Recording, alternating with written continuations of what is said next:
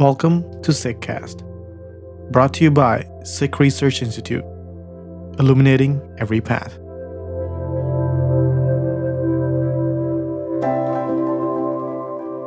Jasleen Kaur unpacks the concept of time and how its effect on the global demographic is felt in so many different ways. Hear her own experience with time and reconciling its impact on life.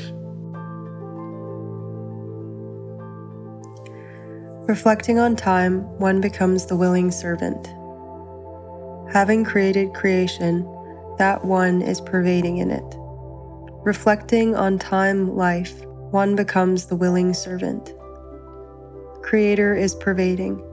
Value cannot be established. If value is established, then it cannot be described. Those reflecting on religious law rituals without insight, how can they cross the world ocean? By bowing before faith, by conquering the mind. Then whichever direction I see, in that direction, that one is present. Guru's company is not obtained this way. It is not near nor far. Nanak, eternal wisdom is received when the mind remains in the presence. 7 islands, 7 oceans, 9 planets, 4 Vedas, 18 Puranas. O all-pervading, you pervade in all.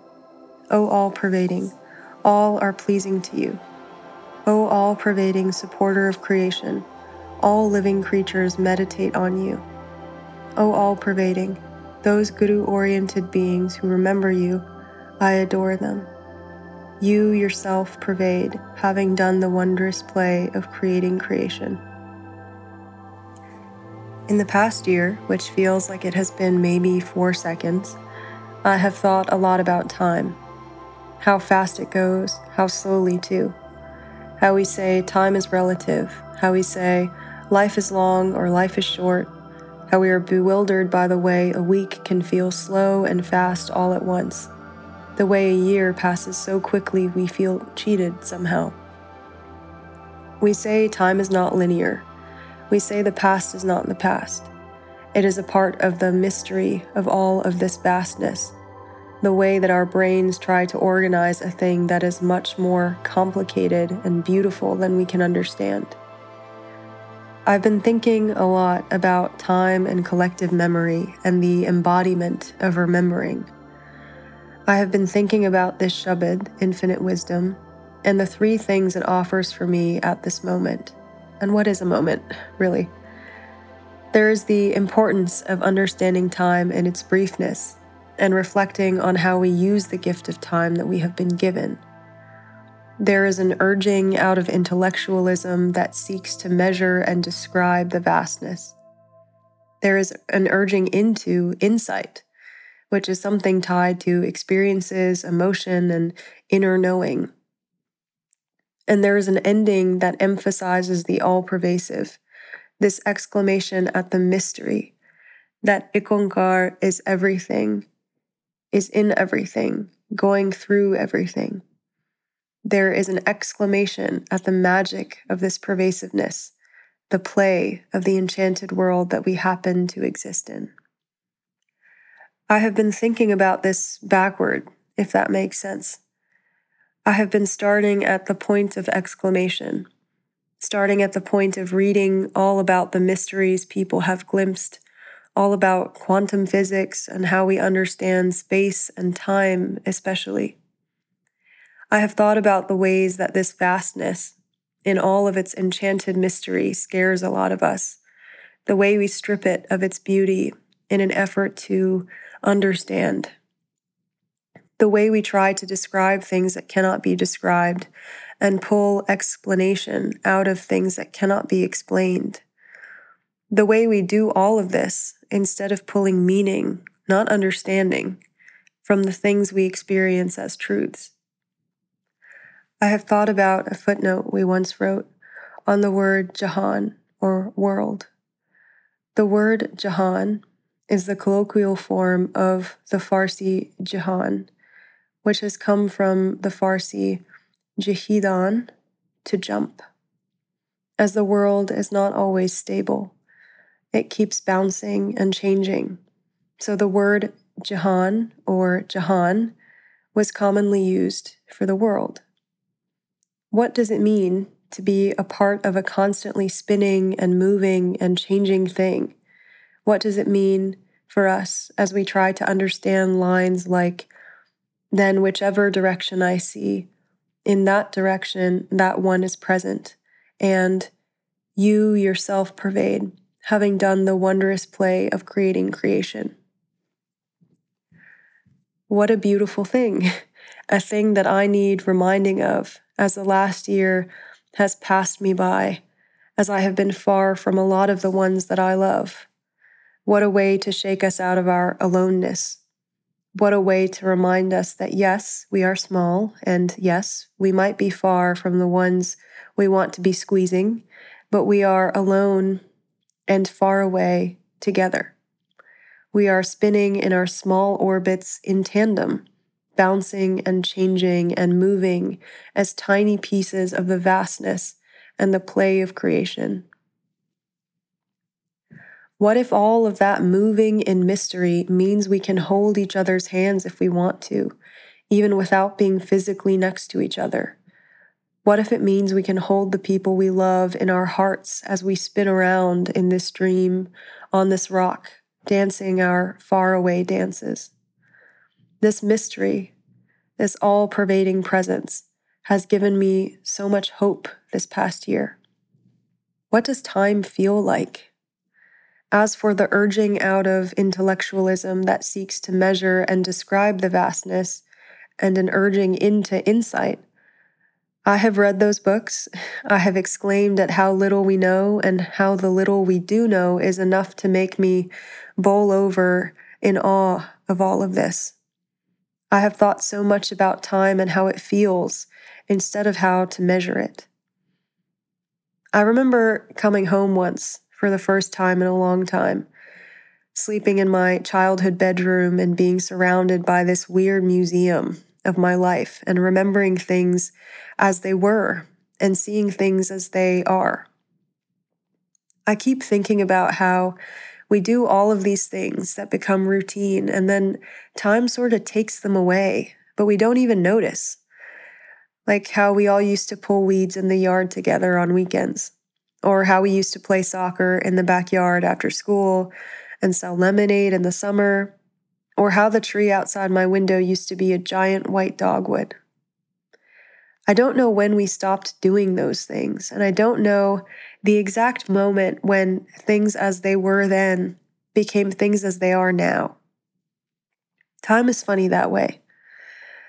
I remember thinking then that time was cruel that way, wishing that I had realized sooner that everything is just moments, but we can make them heavy and slow if we want them to be, if we sit in them long enough, if we hold them in our hands and memorize them as best as we can before they have done the thing all moments must, and slip away.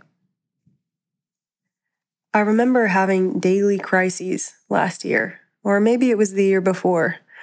Maybe it was both. I remember feeling hopeless, watching the world unfold itself into something horrible. I remember watching people who were suffering ingest false narratives being fed to them by those in power. I remember watching people who were angry and scared and desperate to blame someone, blaming the most vulnerable. I found myself wondering if it was possible to grab an entire population by their metaphorical shoulders and shake them out of their bigotry, show them how all those powerful, horrible people were tricking them, how they would eventually suffer too. And I remember wondering how much longer any of us could exist this way, moving at breakneck speed toward global disaster. My friend Lena had told me that someone came to talk to the surgeons at her residency program about how teens are experiencing desensitization due to normalized violence in their daily lives. I felt myself becoming numb during that time, maybe because my brain was trying to protect my heart. I still worry that we are all becoming numb. Guru Nanak Sahib talks about how in times like these, and by times like these, I mean times like 1 and 2 and 3 and 4 years ago, and times like all the years to come, people wander around like ghosts, giving in instead of snapping out of it, instead of standing up. 2 years ago, when protests were happening all over India, my friend Muskan messaged me about these strange times. How studying conflict and violence in a classroom made it seem so dead and so gone, so impossible and so far away. Silly, I guess, to think that book had been closed, that we would have learned by now. I remember that when I walked around Delhi in 2019, something felt different. Like all its wounds were still open, like there was something heavy in the air. I remember that when I landed in Delhi in 2020, it felt the same, like all its wounds were still open, like there was something heavy in the air, like places carry the past. Because the past is not dead, it's not even the past at all. This is how time feels to me. A thing and not a thing, real and not real, memory, nostalgia, trauma, absence and presence, a thing that gives life meaning, a thing that holds wounds in our collective memory, a thing that is relative to a lot of things, a mystery, a mystery, a mystery. Past and future become present.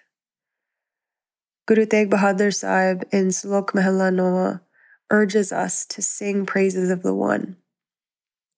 Begin at the tongue, he says. Begin at the ears.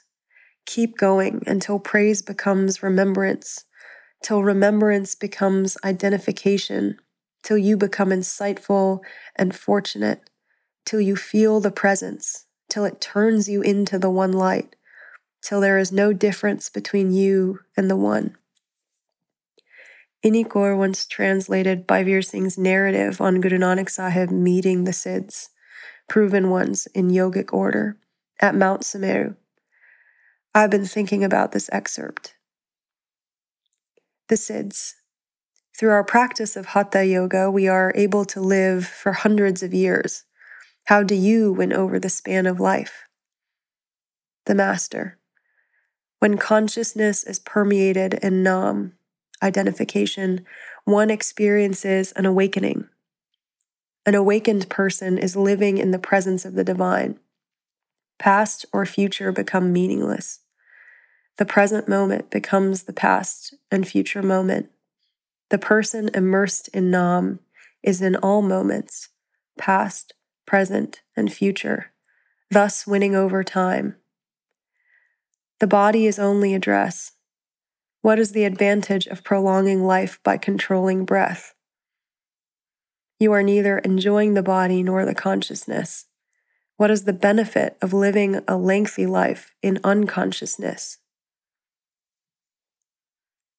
This is how I understand that second line. Reflecting on time life, one becomes the willing servant. This is not, I don't think, guidance toward obsessively attempting to draw up our own accounts of our lives, weighing our deeds and trying to find out whether we have done enough or done things the right way. We are all trying to win over time.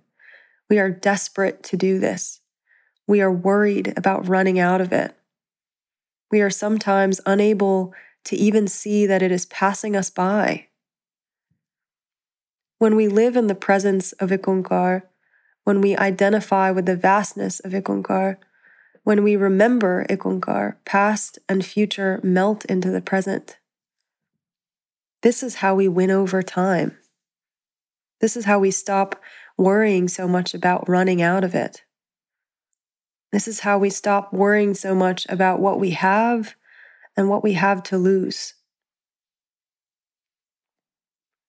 Guru Tegh Bahadur Sahib describes in Slok Mahalla Noma a carefree way of living, a freedom that is rooted in remembrance and praise and identification, a way of living that erases our concern with time in a material sense and replaces it with only an understanding of time in its limitedness.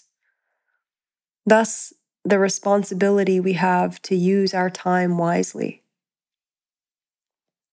I have been thinking about how the past and the present and the future happen in tandem, that we walk with all the versions of ourselves that have existed and will exist, that we walk with all the people who love us, have loved us, will love us. That this kind of play happens in tandem, where time is not what we think it is. And that is also how collective memory and collective history inspire us so deeply, move us and make us willing to fight for things that so many before us fought for, that so many after us will fight for.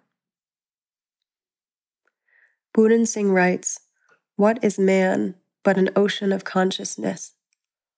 The Guru views the whole history of the human race as the history of new incarnations of feeling, the one primeval, the one ancient that creates life. And we know this. In times of turmoil, we might see things that uplift us, tap into our embedded consciousness, move us into something or move us out of something. It is why when we see a hawk sitting on a tree branch, we remember Guru Gobind Singh Sahib, and protection embraces us. That embedded history and embedded consciousness is what allows us to keep going, even when things are difficult.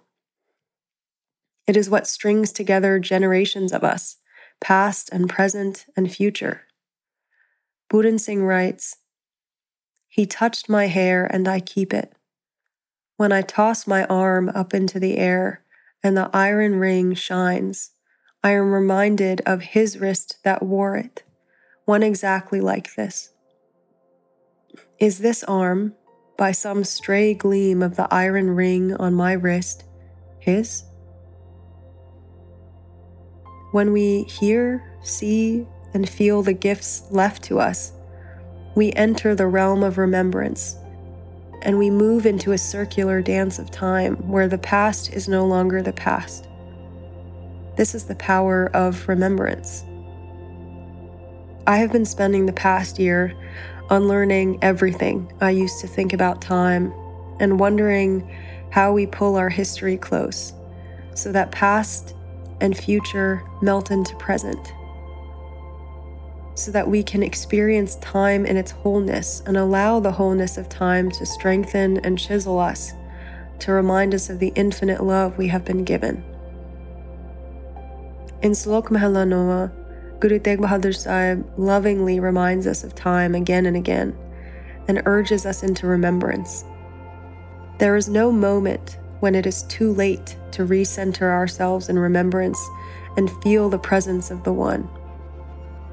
We are all trying to reflect on the gift we have been given and use it.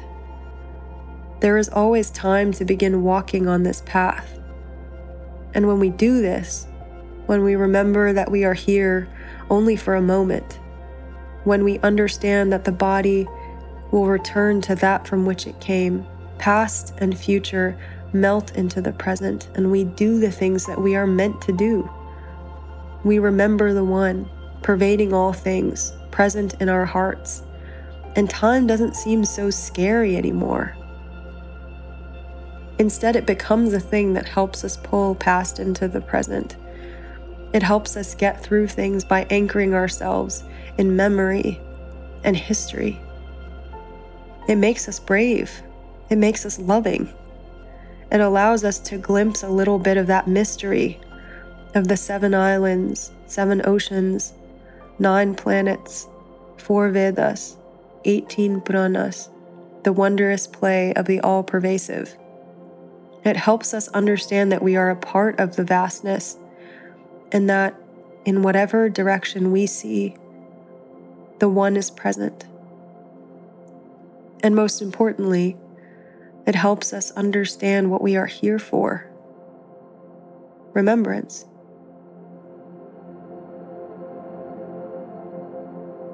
You were listening to SikhCast by Sikh Research Institute, illuminating every path.